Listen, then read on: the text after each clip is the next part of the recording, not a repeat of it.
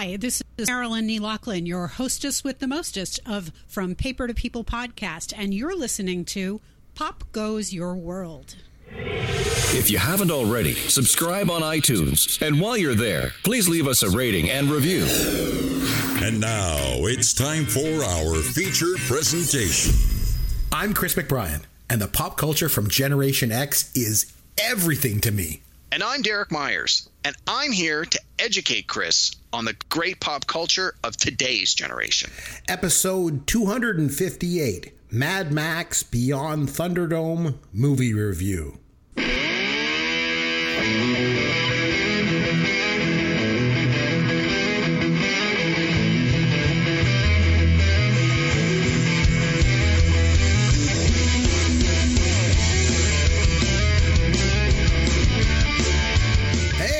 Chris McBrien along with Derek Myers, and this is Pop Goes Your World, the pop culture podcast for the generations.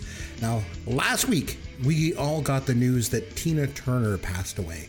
So Derek thought it might be fitting to look back on her legacy the best way that we could by reviewing her greatest songs. No, of course not. We're going to go back and watch Mad Max Beyond Thunderdome, one of her only film roles, really. But before we do that, Derek, hello, my friend. Hello, what Chris. is new in the world of pop culture for you? Well, it was a pretty slow week pop culture-wise relative to what it usually is for me. I just had a lot going on in real life, and the weather's getting really nice. It's getting to be a lot like summer, so less time in front of a screen, more time interacting with outside. But I did have a chance to catch a few things. Of note this week, it was the series finale of two primetime cable premium shows. Mm-hmm. It was the finale of the show Succession. And on the same night, immediately following it, was the finale of the show Barry. Both of those on HBO. Right. Both of the shows I've enjoyed from the beginning. Both of the shows I've been keeping up with in real time and staying on top of. And I thought both shows, the endings were fantastic. You hear a lot of times where a show has a great start, maybe runs a couple of seasons, it's really good, and then it doesn't. They don't end the show soon enough, and then the last season kind of sucks, and the ending really is terrible. So I'm always worried when there's a show you really like that they're going to screw up the ending, and you're going to be like, that show was okay, but the ending, like Lost, is a good example. It's like the show was great, and then like the last half of the last season and the last couple episodes really sucked, and you're like, really? It was so good up until now. Both Succession and Barry, strong all the way through. Great finales, great wrap-ups. So if those are shows you have not been watching and you're looking for something to binge, they are both now completely done. So you don't have to worry about binging a show, catching up, and then having to wait all summer for new episodes. Those ones are donezo. The good thing about Barry, too, is the episodes are only about a half an hour, so they run pretty quick. Now, Chris, you watched a couple of seasons of Barry. Have you watched the last season, the newest one? So, yes. So I've watched all the way up until maybe the second last or last episode. So maybe in the next week or so, I'll get caught up and watch those. Okay. Well, again, I try not to give away any spoilers with the specific content, but if you've been enjoying it up until now, I think you'll probably dig it. It's been the last season's been a little bit weird, but I mean, we could talk more about it once you've seen the whole thing. And the other thing is, recently on the podcast, you and I did our favorite TV pilot episodes of all time. Maybe it's worth at some point taking a look at it. TV finales at some point too. I was thinking the same thing. Yeah, there's been a lot of podcasts I was listening to this week. We're talking about these two finales, and that really brought that to the top as well. Like, hey, maybe we can do an episode on best final episodes. So those were the two TV highlights of the week. The last thing was my wife and I had a chance to watch a brand new movie that was released earlier this year from 2023, and it's the sequel Shazam! Fury of the Gods. There was a first Shazam? Yeah, it came out a couple of years ago. Okay. It was actually pretty fun. All right. So for those people who are like, well, I know Superman, I know Batman, I know Wonder Woman, who the hell is Shazam? A little kid meets a wizard, and the wizard gives a little kid magic and basically says, whenever you say the word Shazam, you'll be transformed into a grown-up superhero who's basically the same as Superman. And so, of course, what little kid doesn't want to be Superman? He says the magic word, and boom, he's a superhero. And so that's really the first movie, is all about the little kid coming to terms with the fact that he can be a superhero and help out in the adult world, even though he's a little kid. This second movie picks up right where the first one left off. If you liked the first one, this one's pretty much the same. If you did not like the first one, you are not going to like this one either. This one, like, neither one got great reviews, but I think the superhero movie genre bar has been raised pretty high by Marvel, and this one is sort of, just a little having fun with it kind of movie. So I enjoyed it. It was exactly what I expected. I figured it would be very much like the first Shazam movie, and it was. It's way better than the crappy Black Adam movie, even though that's technically part of the same universe, since Black Adam is the villainous counterpart to Shazam. So it came out in March in the theaters, and then it was on HBO. It just came on HBO. It's only been 2 months, and now they're already putting it onto the home services. So figured, you know what? I've got HBO. Didn't cost me anything extra except 2 hours of my life. It was fine. It was fun. It was fine. Again, I wouldn't say drop everything to go see it, but if you're like me and you got a PVR and you see it in the lineup, just record it. And one night when there's nothing else on TV, give it a try. Why not? It was fun. And there's a couple of post-credit scenes, which I think in today's day and age, anyone goes to a superhero movie, they stick through all the credits. So this is another one with a couple of decent post-credit scenes. So that was pretty much my week. Not a lot of stuff. 2 finales and a so-so movie. Well, I'm glad that you mentioned series finales because, Derek, as you know, I don't really watch a lot of new stuff. That's an understatement, I guess. No kidding. Except Barry, apparently. Yeah. Well, one show that my wife and I made it through was The Walking Dead. And it took us a while to get through it all. And let me tell you, there was times I wanted to quit watching that show. There were stretches of seasons where literally nothing happens on that show. I mean, it was just so bad. It was just like boring stuff over and over again. But my wife insisted that we stick it out. She's like, I want to get through this. I want to watch the whole thing. So we finally made it to the series finale. Now, have you seen all of The Walking Dead? No, I think I stopped watching around season 4-ish. Whenever they got to Terminus, that's when I gave up. My wife, however, just was vigilant. She watched every episode right to the end. But I sort of think like you, there were times where she was like, can we just keep this moving? And but she stuck it out to the end. I should have been with you because, man, did the finale ever suck. The end of this was so dumb. So my wife and I are watching the finale, and like 15 minutes before it's over, we're both like, how is this going to end? Like, where is this going? Well, guess what? It went nowhere. It just kind of fizzled out. I think what they were trying to do is like set it up for spin-off shows or something. I mean, I think there's a bunch of spin-offs now. There's 1 or 2 on the air, and I know there's at least 1 more on the way. It's a money-making franchise, so why kill the cash cow, right? I know one thing for sure. I'm not going to be watching those things. So I should have been like you. I should have quit while I was ahead. Man, that show. Man, I'm gonna stick with my strengths. Watching Happy Days, WKRP, and The Love Boat, and of course telling dad jokes. Here's your dad joke of the week. Derek, why couldn't the jalapeno pepper compete in archery? Oh, I have no idea. He didn't have an arrow. Oh, man. That was terrible. You know why he didn't compete in archery outside? He was too chilly. Any opportunity to sing a song. I'm the OG. Yeah, I'm the OG. There are some huge red flags. I am the one with neck full of gold. For people that listen to this show on like 1.2 or 1.5 times speed, it should be fine. New movies suck in every single way. Okay. Caveman, watch an old movie over and over and over again. Derek's documentary. Well, like I said, it's growing on me. All right, Derek. So, just like I mentioned at the top of the show, after we were recording the show last week, you mentioned the news of Tina Turner's passing. And you thought it might be worth going back and watching Mad Max Beyond Thunderdome, since she appeared in the film. Yeah. Now, before we get into breaking this movie down and reviewing it in depth, maybe you can share why you thought it was important for us to watch this movie. So, in addition to the Tina Turner of it all, which you just mentioned. I enjoyed the Mad Max series. I mean, you know me, I like a good post-apocalyptic story as much or pretty much more than the next guy. This one goes all the way back to 1985. And back in 85, that was a genre that did not always land on its feet. There was a lot of science fiction dystopia that was just bad writing, bad production, bad special effects, and it was just awful and difficult to watch. But Mad Max The Road Warrior and Mad Max Beyond Thunderdome were two examples of the post-apocalyptic, genre done very well, in my opinion anyway, done very well. Although I do think The Road Warrior Part 2 was a little better than this one, Part 3, but I do think this one has a lot going for it as well. And it was a real standout for me in part largely because of the Tina Turner of it. I mean, the song We Don't Need Another Hero was a huge hit in 85, and I think we'll probably both agree 85 was one of the best years for music, and that song was a huge part of that year. So it holds a special place in my heart, and so that's a big deal for me as well.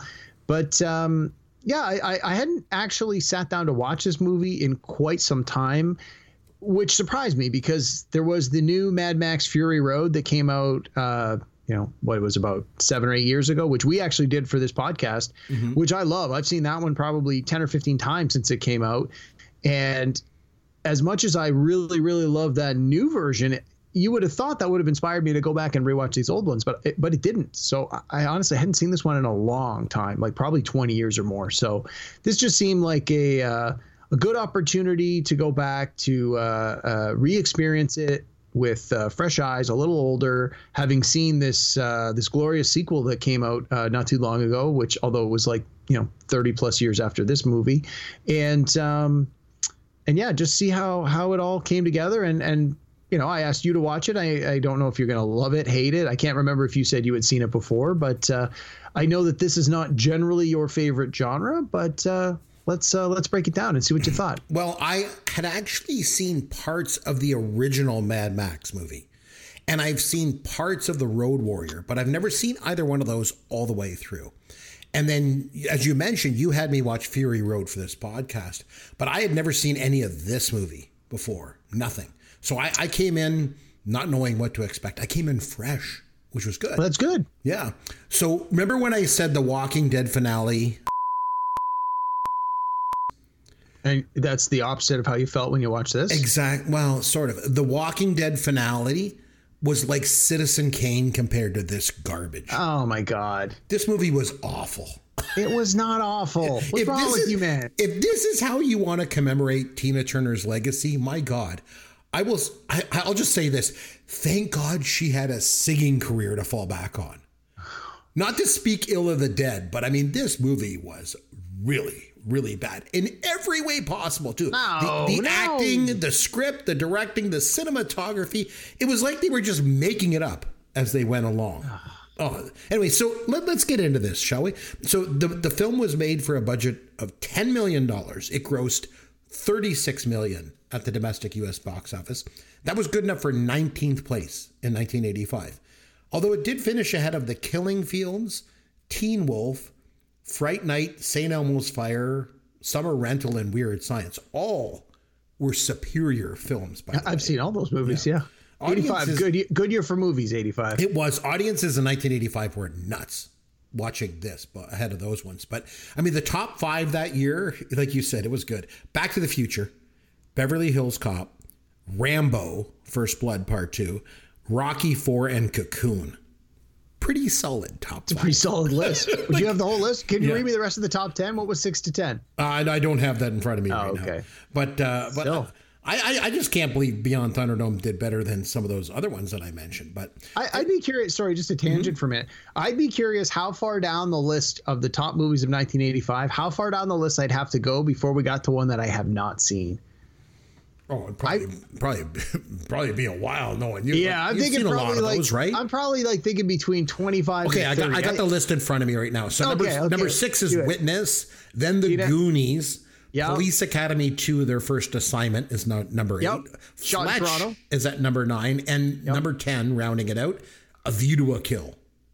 That's a pretty solid top 10. No kidding. Okay. I've seen all those. Even past that, National Lampoon's European Vacation, Yep. Mask, The Breakfast Club, Pale Rider. I don't know what that is. Oh, is that a Clint Eastwood one? I have not seen that. What number is that? 14? 14. Pee-wee's Big Adventures, 15. Yeah. Brewster's Millions is 16. Oh, I love that movie. They re-released E.T. the Extraterrestrial, took in another $40 million to make it to 17. Jagged Edge, 18, and Mad Max Beyond Thunderdome is 19. Spies Like Us finished 20th, but it doesn't really count because it came out in December. It actually had grossed over $60 million. But wow. Jagged Edge I had not seen. So 2 out of the top 20 I had not seen. Wow. I thought I was going to go a perfect 20 for 20 on that one. So the director of this film was George Miller. And he also directed the first 2 Mad Max movies before this one. And the Fury Road. He directed all. And he also directed the best segment of Twilight Zone, the movie, Nightmare at 20,000 Feet. That's the remake of the old William Shatner segment from the original TV series with John Lithgow. Oh, when he sees the monster on the way, so good. And he also produced the first Babe movie, the one about the pig with Gina Cromwell, and he directed Babe, Pig in the City, which I actually enjoyed. I thought that was good. I like both the Babe movies. I thought they were good. He also directed The Witches of Eastwick, Lorenzo's Oil, and the animated Happy Feet movies.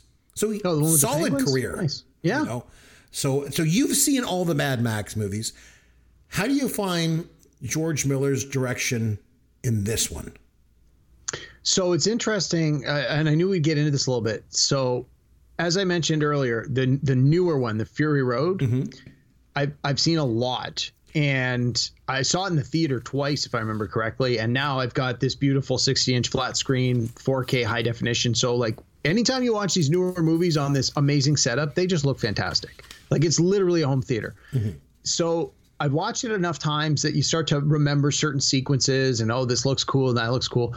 So when I went back and watched Mad Max Beyond Thunderdome this week, I could really see a lot of similarities between this movie from 85, which obviously came way before the new one. And then in my mind, I could already envision, oh, the new one borrows from this. It's similar, but he's taken it in a different direction, or it's quite similar, but you could tell he was limited by maybe budget or timing. Whereas with the new one, they had a ridiculous amount of money and a much better technology and access to special effects and things of that nature.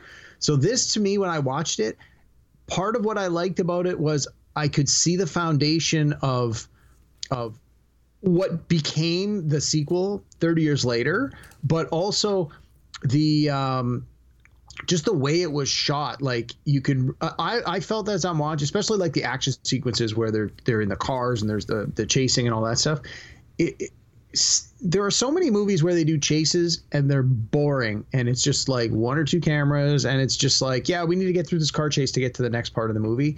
Whereas I found that this director, Miller, he really seems to get sort of how to film these sequences, at least in my opinion. I don't know. What do you think? Like, you love them, you hate them? Are you complete opposite of what I'm thinking here? Yeah, I thought the cinematography was bad. I thought the pacing was bad. I thought the acting was horrific.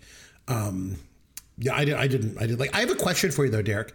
2 questions. So, question number 1: was this movie originally shot in 3D? I don't believe so. The reason I'm asking it, because it seemed, as I'm watching it, I just watched it yesterday, and it seemed to me to look like they were going for 3D effects at times in the direction. Just the way some of the scenes were shot, like stuff coming into the foreground, and a few times there was like weapons and costume parts and stuff coming right at the camera, you know, because this was 85, right? Mm-hmm. That's just a little bit past that early 80s 3D craze. Remember that? Yeah, I don't remember ever this one being promoted as being 3D anything. Yeah, and I read a bunch of the trivia this week, and I didn't see anything in there that would lead me to believe that. Yeah, I remember it was around 82, 83. It kind of became a big fad to do 3D movies back then. There was like Jaws 3, Amityville 3, Friday the 13th Part 3, and then there was Metal Storm, The Destruction of Jared Sin, and Space Hunter, Adventures in the Forbidden Zone. I saw all those movies in the theater. I loved those when I was a kid. But I just thought watching this movie, it came across like one of those, like a 3D movie. Like, I don't know. Maybe I was just searching for anything in this movie to kind of like. But also, I wanted to ask you, how do you rate Beyond Thunderdome against the other Mad Max movies? Can you rate them? I think I want to say, again, recency bias. I'd have to place the newest one as my favorite, partly just because I've seen it the most. I've seen it the most recently, aside from this reviewing of Thunderdome. It won a lot of Oscars. It got a lot of critical praise, and it just looks so good. I mean, the new technology just makes it look so good. It's hard to compare apples to apples, but I think I like the newest one the most. And then I think the Road Warrior, most people will say is their favorite or their second favorite, just because it's a little more gritty. And it was really a sort of out of nowhere, we don't know if this movie's going to work kind of thing. It was like, it feels very, and it might have actually been an independent movie in that sense. Like I don't think it had a big studio behind it originally. Oh, it could be wrong. I think. I mean, I know the first one was the first one didn't. The first one was low budget. Super low budget. Yeah. So, but again, I just love the post-apocalyptic genre. So I would have the part 2 as my number 2, and then Thunderdome would be probably a close number 3, and then the first one, again, just because it's so low budget, I've only seen it once or twice, I'd have to put as my 4th. So again, not having seen all of them, you've just seen parts here and there. I would say the first one would be the best, because it was like, again, I don't really like the post-apocalyptic, genre. It's not my thing. But this whole idea of this guy in this world, and I think, if I remember correctly, some people kill his wife and his kid. Yeah, in the first one. So then he decides he's going to take revenge, and he's going to get back at these guys. And so it becomes a revenge film. That's something else we should do sometime. We should also do like revenge films. Those are pretty cool. And you're like, we should do that. I'm like, we should go out and kill people? What are you talking about? No. It's like, wow, this podcast got real dark real fast. No. So I think that low budget idea of this revenge film is pretty cool. And I think that would make the first one better. So let's talk a little bit about the cast. So which really is 2 people really to talk about. So Mel Gibson, hard to believe, but there was a time when Mel Gibson was one of the biggest movie stars on the planet. He was named Sexiest Man Alive by People magazine. But it's easy for us now just to think of Mel Gibson as this anti-Semitic, homophobic, raging alcoholic with a crazy beard, But this guy was on top of the world back in the 80s, right? Yeah. And we talked about this when we talked about Lethal Weapon a little while back. You can't just hand wave away the Mel Gibson of it all, but you sort of have to put it aside for a few minutes while you talk about the rest of the movie without the acknowledgement. It's like, it's that whole thing. Can you admire the art, and can you separate the artist from the art? Right. It's a whole conversation. I don't think there's a right answer. It's hard to like definitively say yes or no in every circumstance measured the same way. But with this one, I just prefer to, at least for purposes of our discussion, let's just put the whole Mel Gibson of it aside, recognize that he is what he is now. And that's unfortunate for so many reasons. But at the time, to your point, he was on top of the world. He was one of the biggest, most bankable movie stars. Although he didn't really hit it big until like 87, right? Because he did Mad Max, the original, obviously, and the sequel. And then he did Gallipoli, The Year of Living Dangerously was also one he did, which was critically acclaimed prior to doing this. But I think it was really Lethal Weapon in 87 that made him that international superstar, right? Yeah, no question. Okay, so that's him. And then we got Tina Turner, the only other really cast member worth talking about. And she's obviously the reason you want to review this movie. So I will say this. She looked great in this movie. The blonde wig, the huge wire earrings, the costume. I mean, she looked amazing. Yeah. But my take on her in this is like, she was supposed to be like this over-the-top, iconic movie villain, but it just fizzled for me. She can't act. She can sing, but she can't act. And there's I think the reason why she didn't do much else movie-wise other than this. So I mean, for me, it's a big thumbs down on her and her performance here. Yeah, it's to your point. I know that she's not a great actor, fantastic singer, fantastic live performer from what I've heard, and not a great actor. But I mean, we wanted to, we wanted to give her some due here and watch the movie. So it is what it is. So I'm glad that you mentioned the song from this movie, because I want to talk about that for a second.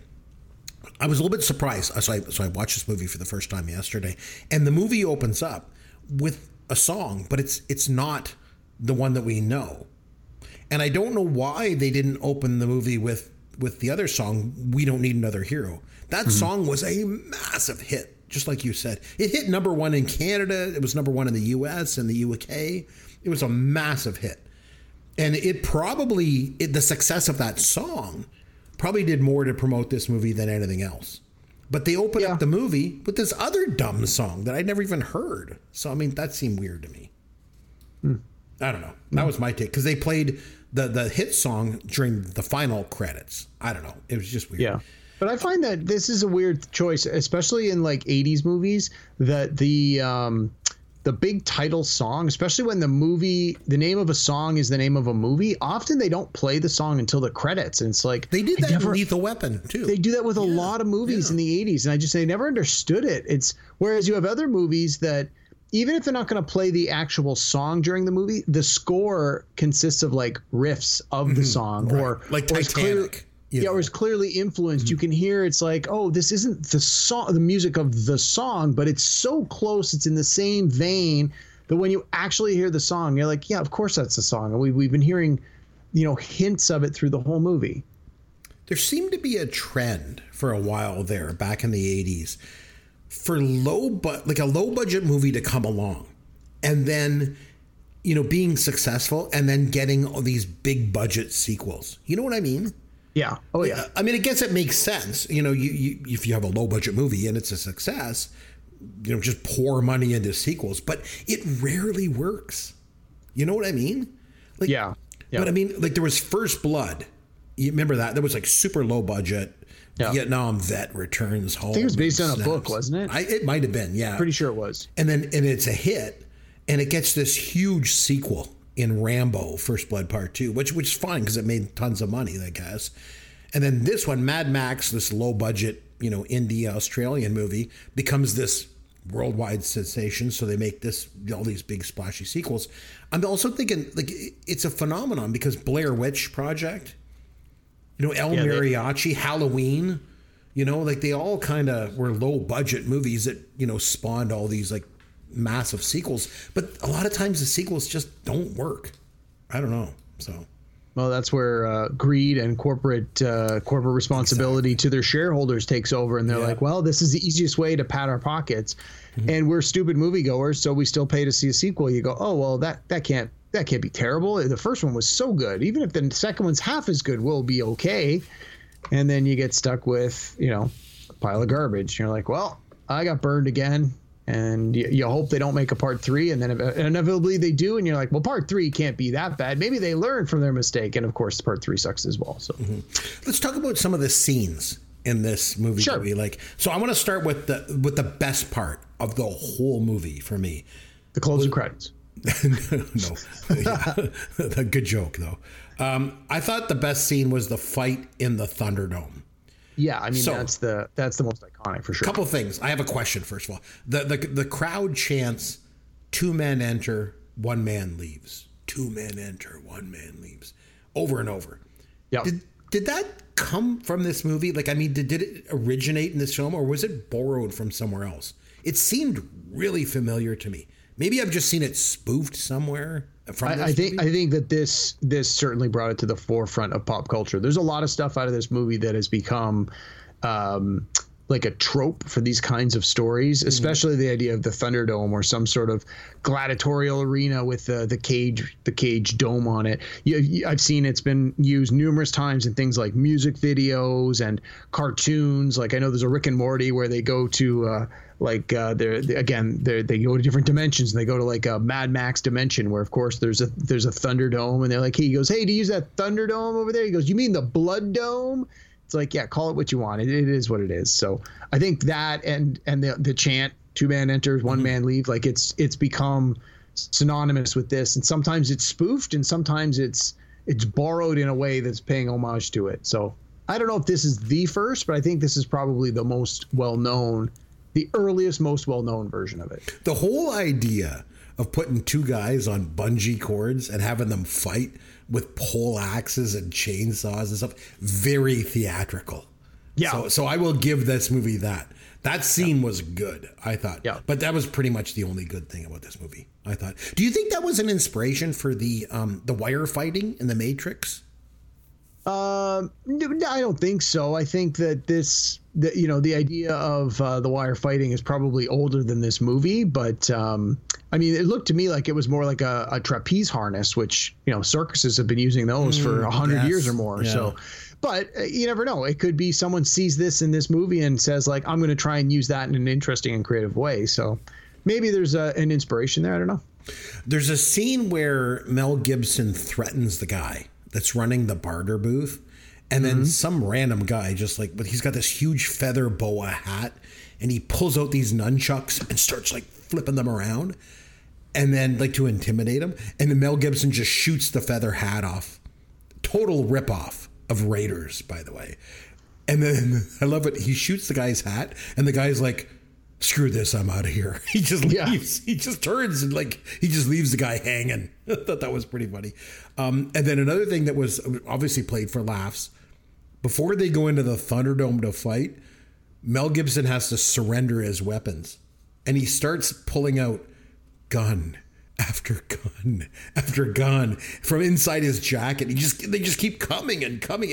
Like so many weapons come out. It's like a Marx Brothers movie, like where everybody fits into the stateroom. So I thought, I don't know, is that being played for a laugh? I don't know. It stood out to me. Yeah, no, I think it was definitely played for laugh, but I think that again, it's indicative of this kind of a story. He's been out on his own for a long time. I think this is a display to the audience and to the characters in the scene that how does one guy survive in a wasteland for so long without getting killed? Well, this is part of the way that he does it. He's prepared. He's got all these weapons, and it's both funny and telling about the character at the same time. So the guy is selling Mel Gibson's camels at the auction, and he's a sales pitchman, and to sell the camels, he says, they come with power steering and no emission control. I don't think emission control is an issue for anything in this world. It's also dirty and grimy and greasy, which got me thinking too, this takes place on Earth, right? This is it's supposed to be in Australia. Oh, okay. All right. So you know how much I love these post-apocalyptic. But I think that thing about no emission control was a joke, saying that their camels are going to fart. They're going to have emissions all the time. Exactly. There's no control over it, right? So Tina Turner looks down on the city and she's like, look around. All of this I built up to my armpits in blood and shit. And I'm thinking, this doesn't sound like you're very proud of what you built. Come on, what's going on here, Tina? And then I guess you find out that the city is basically powered by pig shit. Yeah. So again, all that apocalyptic crap, literally. So I want to talk about the Master Blaster for a second. Yep. So the one thing I found was I felt like this movie tries to be stylistic, but I guess it just misses the mark for me. I mean, it just... everything in this movie just misses the mark. It's like almost like could be cool, but it just doesn't land. So the is on the guy's back. I guess you can't say, can you? I wouldn't. No. Okay. Little person. Yeah. Sure. Exactly. I think that's probably Master Blaster. We'll call him Master Blaster. That's his character, right? So Master Blaster is on the guy's back. It could be cool, the idea that he's the brains and the big guy is the brawn, but it just doesn't work. And I think one of the things that I had a problem with was the way that Master Blaster talked. He speaks with these broken sentences. Yeah, I thought that was a little bit odd myself. Weird. I like it because they sort of establish, and I think this was a little bit from the last movie as well, that it's this post-apocalyptic.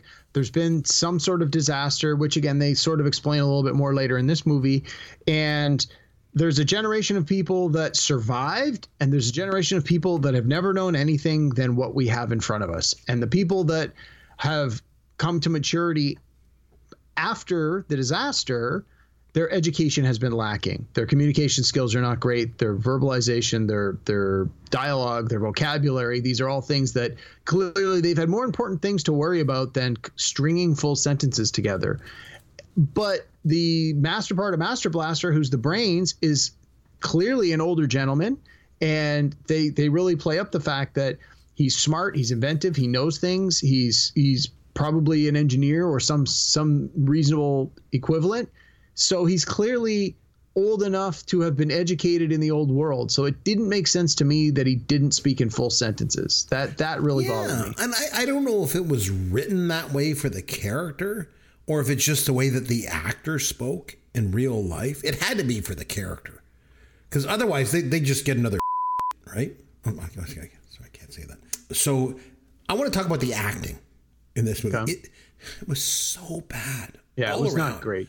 Tina Turner, the people in the city, the ringleader guy. I think that ringleader guy was the same guy that was selling the camels at the auction. I think you're right. I feel like it was. So here's the thing: if he was really standing on the floor of the Thunderdome where people were about to fight to the death, and this audience was all around there hooting and hollering, he would have stood in the center with this big booming voice and yelled out to the crowd, just to get them all fired up, and just turned it into this huge spectacle.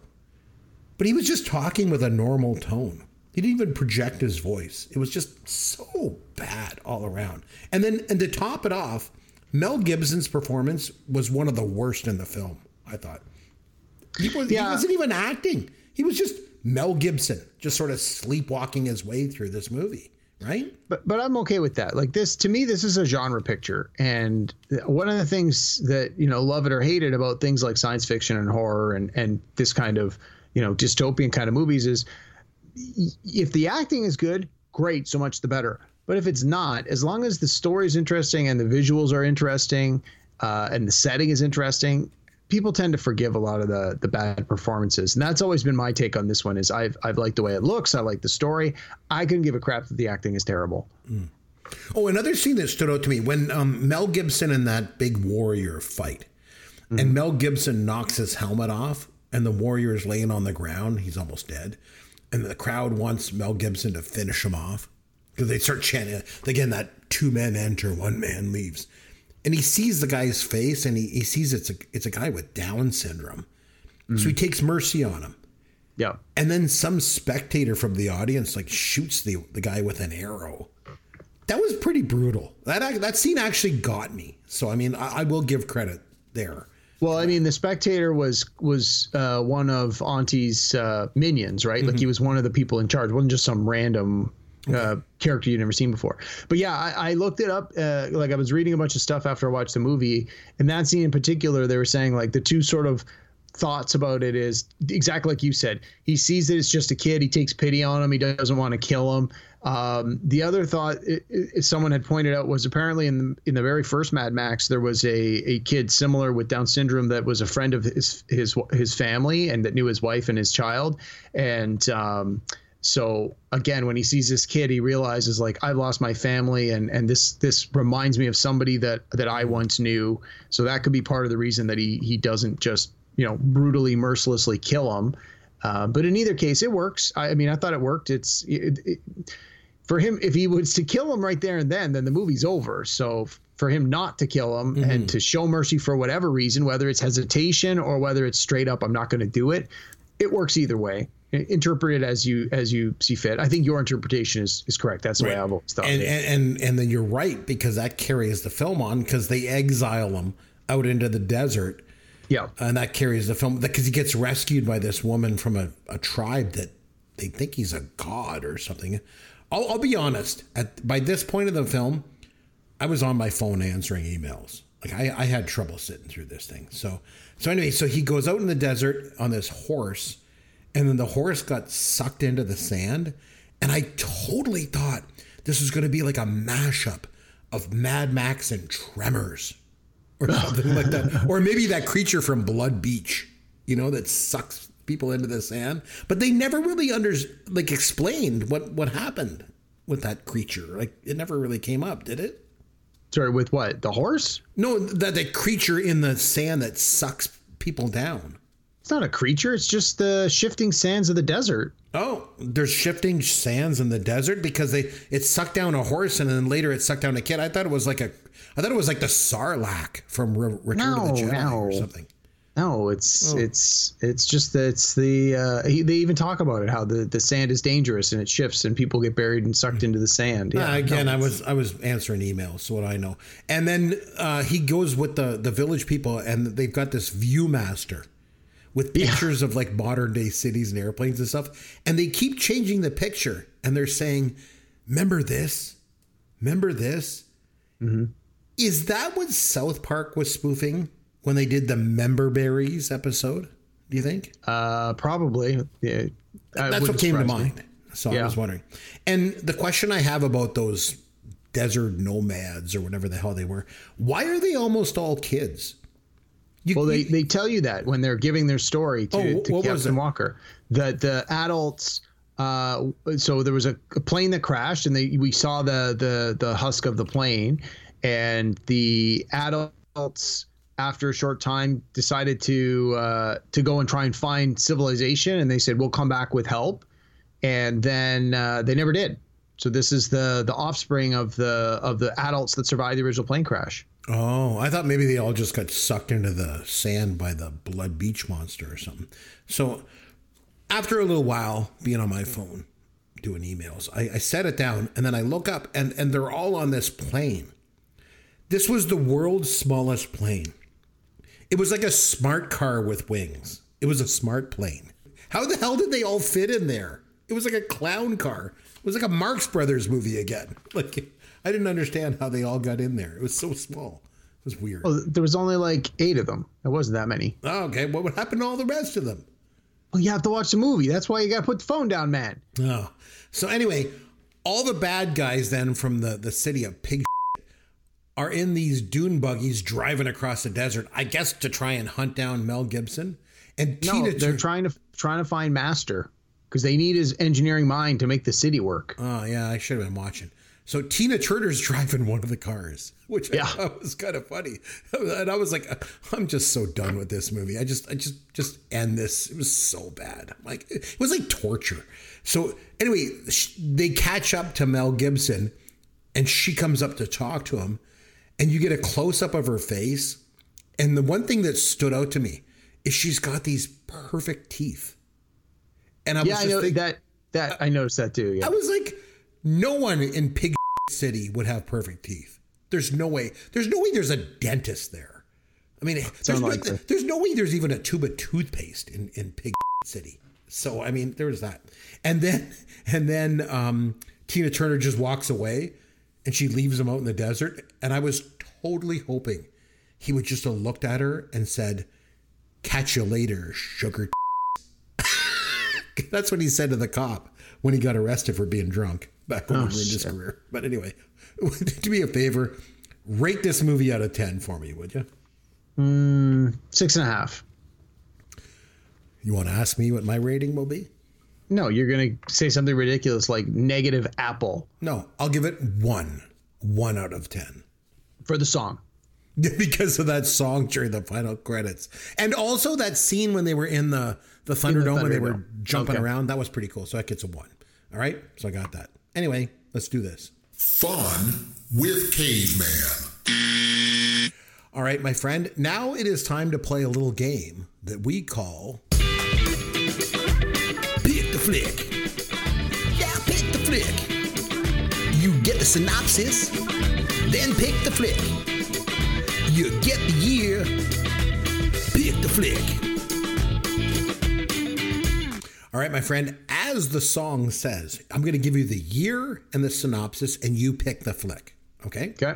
The common thread for all of tonight's movie titles, just like Mad Max Beyond Thunderdome, they're all third installments. Okay. So the second sequel for a film.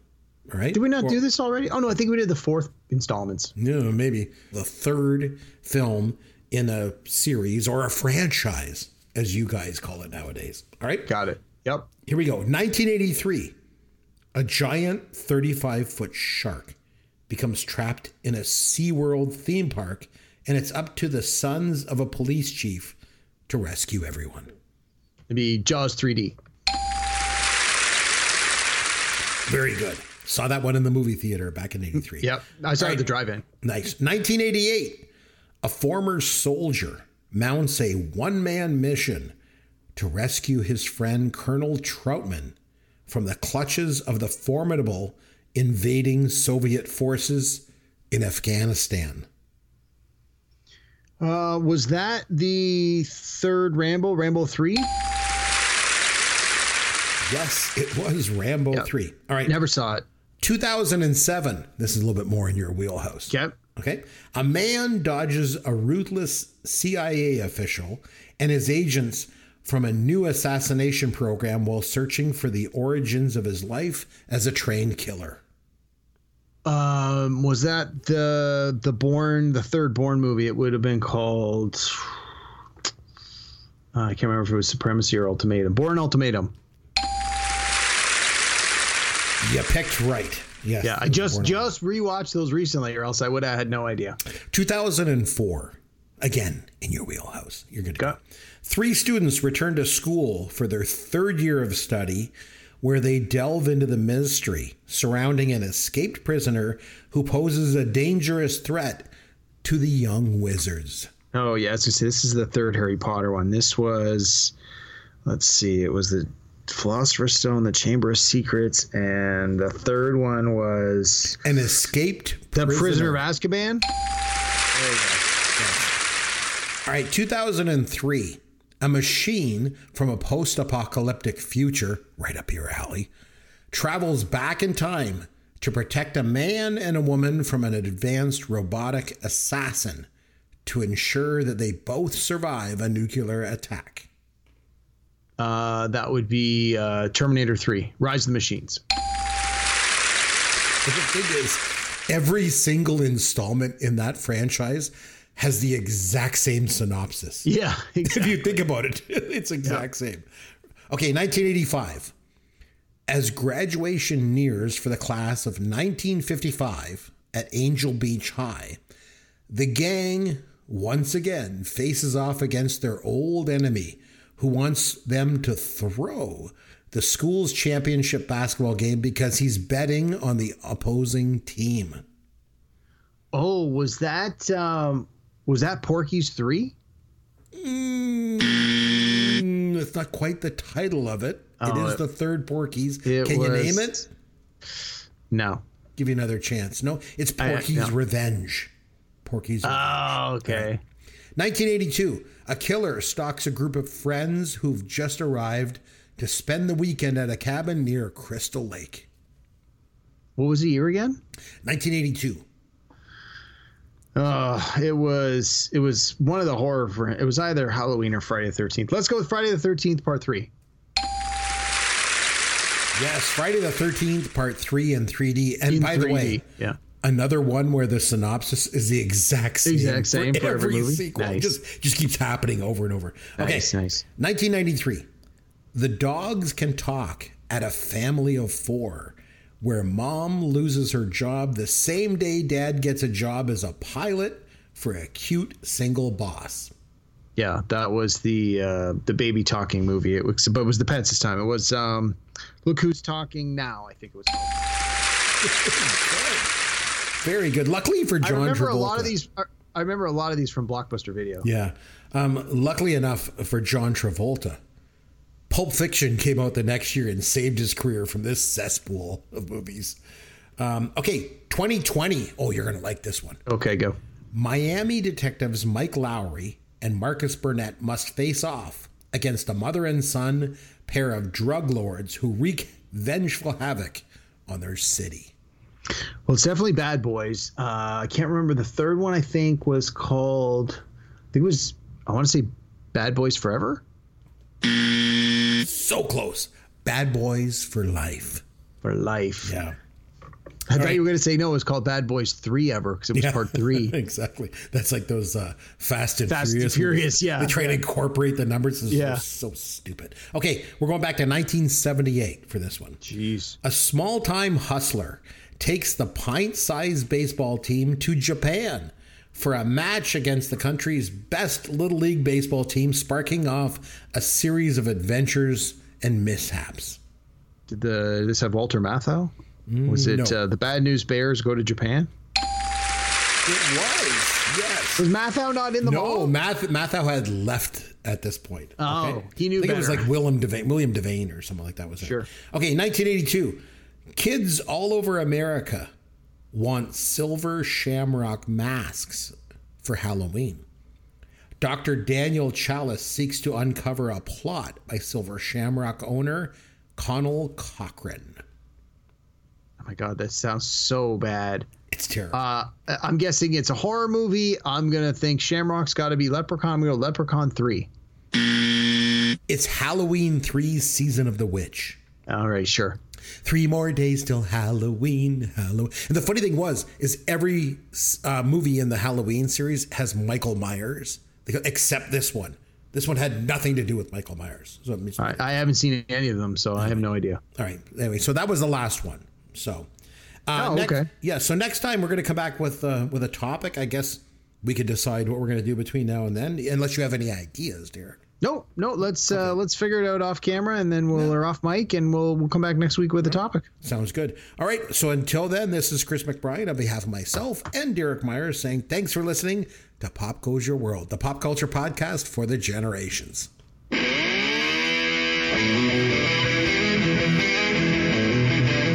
Thanks for listening to Pop Goes Your World. You can contact Chris and Derek at popgoesyourworld.com. Please take a minute and review the podcast on iTunes or wherever you download and listen to the show.